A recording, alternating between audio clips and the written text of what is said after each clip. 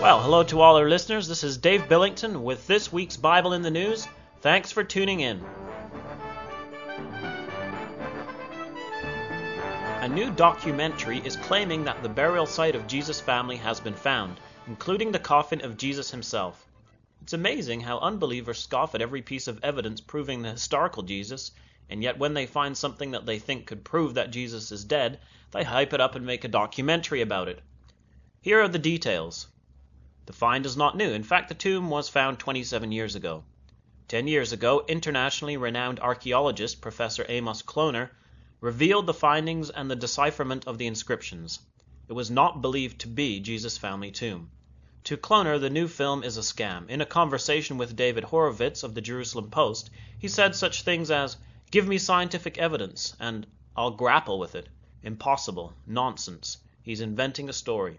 Kloner says the inscription on the box that the film makers claim is Jesus' ossuary is far from conclusively decipherable, and that he knows of 4 ossuaries that bear precisely such an inscription. These names were common among Jews in the era of the Gospels. Ossuary 2 is inscribed with the name Mary. Ossuary 3 with the name Meta, which is apparently a nickname for Matthew. Then they go to the Gospel of Luke to look for variants of the name Matthew in Mary's ancestry. Funny how Luke suddenly becomes a reliable historical record when it is convenient for them. Mark is then cited as a historical record for Ossuary 4 with the inscription Jose, which we are told refers to Jesus' brother Joseph. Then there is Ossuary 5 with the inscription Mariam a Mara, which may be translated as Mary known as the Master. We are informed this refers to Mary Magdalene. Ossuary 6 is inscribed with Judah, son of Jesus. The conclusion? Jesus was married to Mary Magdalene and had a son called Judah. An argument has been built on the historical figures of the Gospels from the Gospels, and then we are handed a conclusion contrary to the documents the argument was based on. We don't need a professor to tell us that this really is Jesus' family tomb or not. If it was, there would not be a religion called Christianity today. If Jesus' family had a family tomb in Jerusalem, odd seeing they lived in Nazareth and had roots in Bethlehem, that would have been the first place to look for the missing body that the Jewish leaders and Romans would have been so happy to get their hands on, to show everyone and to stop the whole Christianity phenomenon. Another problem is that somebody had to put the body there, and then come back months later to put the bones in the ossuary that had been made and inscribed with the name. Meanwhile, Jesus' closest friends were being put to death and beaten for not recanting on the fact that they had seen Jesus alive. What is the historical evidence for Jesus? Well, there's a quote from the Annals of Tacitus, AD 55 to 117, that reads, "Their originator Christ had been executed in Tiberius' reign by the governor of Judea, Pontius Pilatus." We are told by the skeptics that this great historian Tacitus is just repeating a story. If that is the case, we should do away with history altogether. But does it sound like a repeated story? Tiberius and Pilate are both historical figures. We are told Jesus was executed in a way that sounds more like quoting a government record than repeating a story. If this was just hearsay, would it not have read something like, "their claimed originator"? Then we have the Roman historian Suetonius in the 12 Caesars, who in the section on Claudius states, "Because the Jews at Rome caused continuous disturbances at the instigation of Christus, footnote Christ, he expelled them from the city." The skeptics say that Christus was just someone who lived in Rome. However, the Acts of the Apostles confirms the event, and found a certain Jew named Aquila, born in Pontus, lately come from Italy, with his wife Priscilla, because that Claudius had commanded all Jews to depart from Rome, and came unto them. Acts 17, verses 5 to 7, describe the kind of uproar that was turning the Roman world upside down.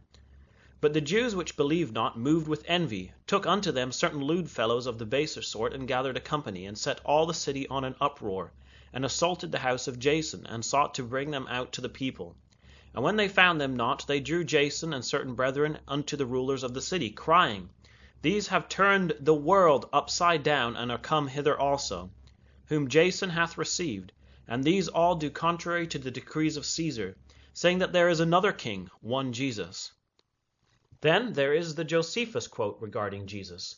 We could discuss this at length, which the critics tell us is simply too good to be true. In other words, it must have been added at some later point, otherwise it could prove us wrong. Then, of course, there are the Gospels themselves.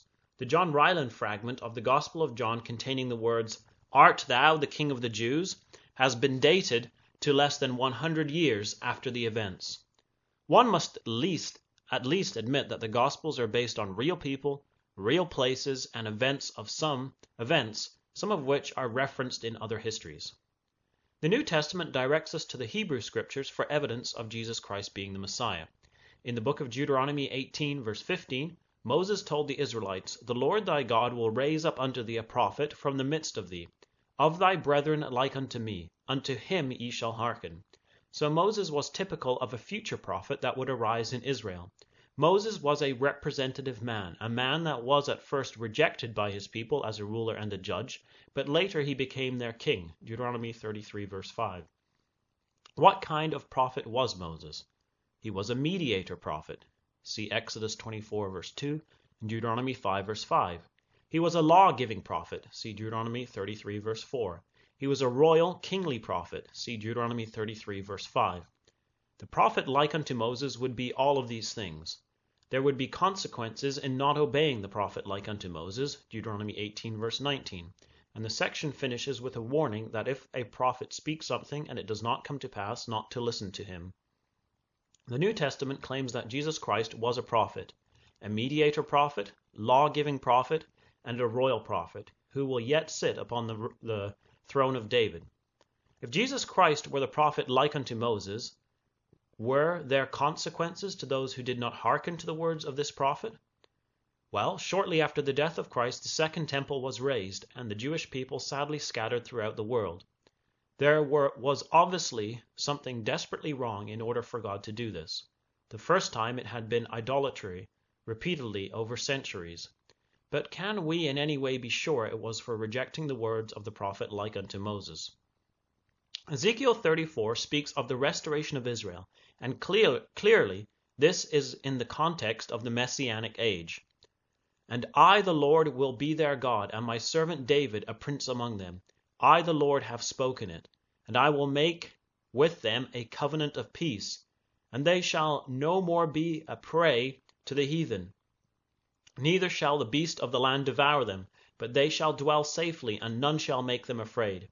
However, when we go to the beginning of the prophecy, we discover the reason for their dispersion was their wicked shepherds.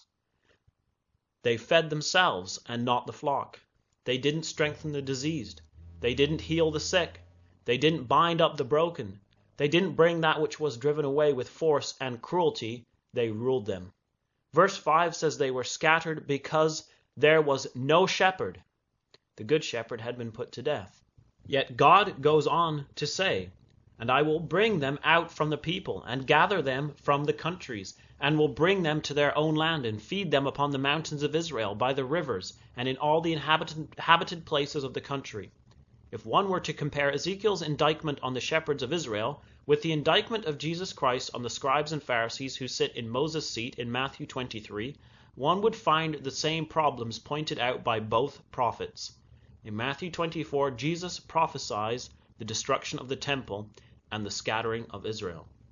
In Isaiah 41:22, God issues a challenge. "Let them bring them forth, and show us what shall happen. Let them show the former things what they be, that we may consider them, and know the latter end of them, or declare us things for to come." It is not within man's capacity to declare things to come, yet Jesus Christ did this. Did the prophecies of this prophet come to pass? In Luke 10, Jesus prophesies of 3 cities that rejected the gospel of the kingdom. "Woe unto thee, Chorazin! Woe unto thee, Bethsaida! For if the mighty works had been done in Tyre and Sidon, which have been done in you, they had a great while ago repented, sitting in sackcloth and ashes. But it shall be more tolerable for Tyre and Sidon at the judgment than for you. And now, Capernaum, which art exalted to heaven, shalt be thrust down to hell." Today, even though many ancient cities have been restored in the land of Israel, these 3 cities remain ruins. In John 16, verse 13, Jesus told his immediate apostles that after his departing he would grant them the gift of being able to declare things to come. Howbeit, when he, the Spirit of truth, is come, he will guide you into all truth. For he shall not speak of himself, but whatsoever he shall hear, that shall he speak, and he will show you things to come. It was predicted by these apostles that the simple teaching of Christ, the gospel of the kingdom, would be perverted, and that the believers would go into apostasy. For instance, 1 Timothy 4, verses 1 to 3, speaks of those who would depart from the true faith.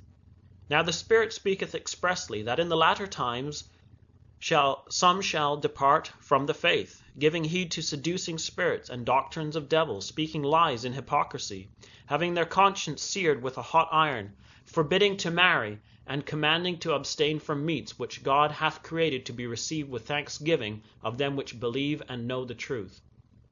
The passage predicts that those who would depart from the faith would have a characteristic of forbidding to marry, like the Catholic Church, a characteristic of abstaining from meats, such as a Eucharistic fast or fasting on Ash Wednesday and Fridays of Lent, like the Catholic Church. Timothy writes of doctrines of demons, which is where the belief in the numerous saints of the Catholic Church has its origin. There are many more details given of this prophesied false church in 2 Thessalonians chapter 2, in 2 Peter 2 verses 1 to 3, and symbolically in the book of Revelation. False Christianity is proof of the truth of the words of the apostles and the prophet like Moses. The book of Revelation claims to be a prophecy of Jesus Christ given to him by God and transferred to the apostle John. It claims to be a prophecy given by Jesus after his death. Although the book is symbolic, many believers have interpreted its message and wrote about it. Down through the centuries, they have been able to understand at what point they fit into the prophetic timetable of the book and what remained to be accomplished before the return of Christ. Revelation prophesies of the persecution the followers of Jesus would experience for centuries. They were to witness clothed in sackcloth, Revelation 11, be slain for the testimony they held, Revelation 6 verse 9, and they would be beheaded for the witness of Jesus, Revelation 20 verse 4. All these horrible things came to pass at the hands of the pagan Roman Empire, and then the Catholic Christian Roman Empire persecuted and tortured Christians such as the Waldenses and Huguenots for centuries, even the Donatists at the time of Constantine. Pierre Giroux, 1637 to 1713, on the basis of his understanding of Revelation 11, essentially predicted the French Revolution. He understood that the 10th part of the papal city, or Europe, that would fall first was France. He wrote, "Now what is this 10th part of the city which shall fall? In my opinion, we cannot doubt that 'tis France." Robert Fleming, 1660 to 1716, also predicted the French Revolution in his work The Rise and Fall of Rome Papal, published in 1701, almost 100 years before the event, with the following words: "I cannot but hope that some new mortification of the chief supporters of Antichrist will then appear, and perhaps the French monarchy may begin to be considerably humbled about that time, at least before the year 1794. In a volume entitled The Prophetic Faith of Our Fathers, the writer Leroy Edwin Froom comments on the effect of Fleming's prediction from the Revelation. In 1793, when the horrors of the French Revolution were at their worst, and Louis XVI was about to perish on the scaffold, Fleming's improbable prediction, written nearly a century before, was recalled. It was brought to public attention by extracts in newspapers and by reprints in England, Germany, and America. The impression produced was profound." End quote. John Willison, 1680 to 1750, likewise predicted the French Revolution on the basis of Revelation 11. He wrote, "Before the Antichrist's fall, one of the 10 kingdoms which supported the beast shall undergo a marvelous revolution," Revelation 11 verse 13, by which 10th part is to be understood one of the 10 kingdoms into which the great city Romish Babylon was divided. This many take to be the kingdom of France." End quote. Here we have three different men who from different places all predicted the same event from the same prophecy. Many writers also saw that the Ottoman Turkish Empire had to dry up in order for the Jews to return. One such writer was Joseph Mede, who in 1640 wrote of the drying up of the Ottoman power on the basis of Revelation 9 and 16 verse 12. Robert Fleming also did. Closer to the collapse of the Ottoman Empire, Robert Roberts in 1885 penned the following: "A new turning point has, in fact, been reached, at which there is scarcely anything we may not shortly see in the way of the completion of the political program on which our eyes have been fixed with earnest solicitude for over 30 years past. If the Turkish Empire disappear, which is now almost the daily expectation of politicians, the Holy Land will be liberated from the only obstacle that restrains the full development of impending Jewish restoration under English protection." There is much more to consider regarding the book of Revelation, the prophecy of the prophet like unto Moses. There is much more to demonstrate the truth of the prophet like Moses from the Hebrew Scriptures, which we haven't really considered. However, we have demonstrated that we have a more sure word of prophecy, whereunto ye do well that ye take heed, as unto a light that shineth in a dark place, until the day dawn and the day star arise in your hearts. By shining a little light in a dark tomb, all the theories of man soon crumble to dust. Come back next week to www.bibleinthenews.com for another edition, God willing.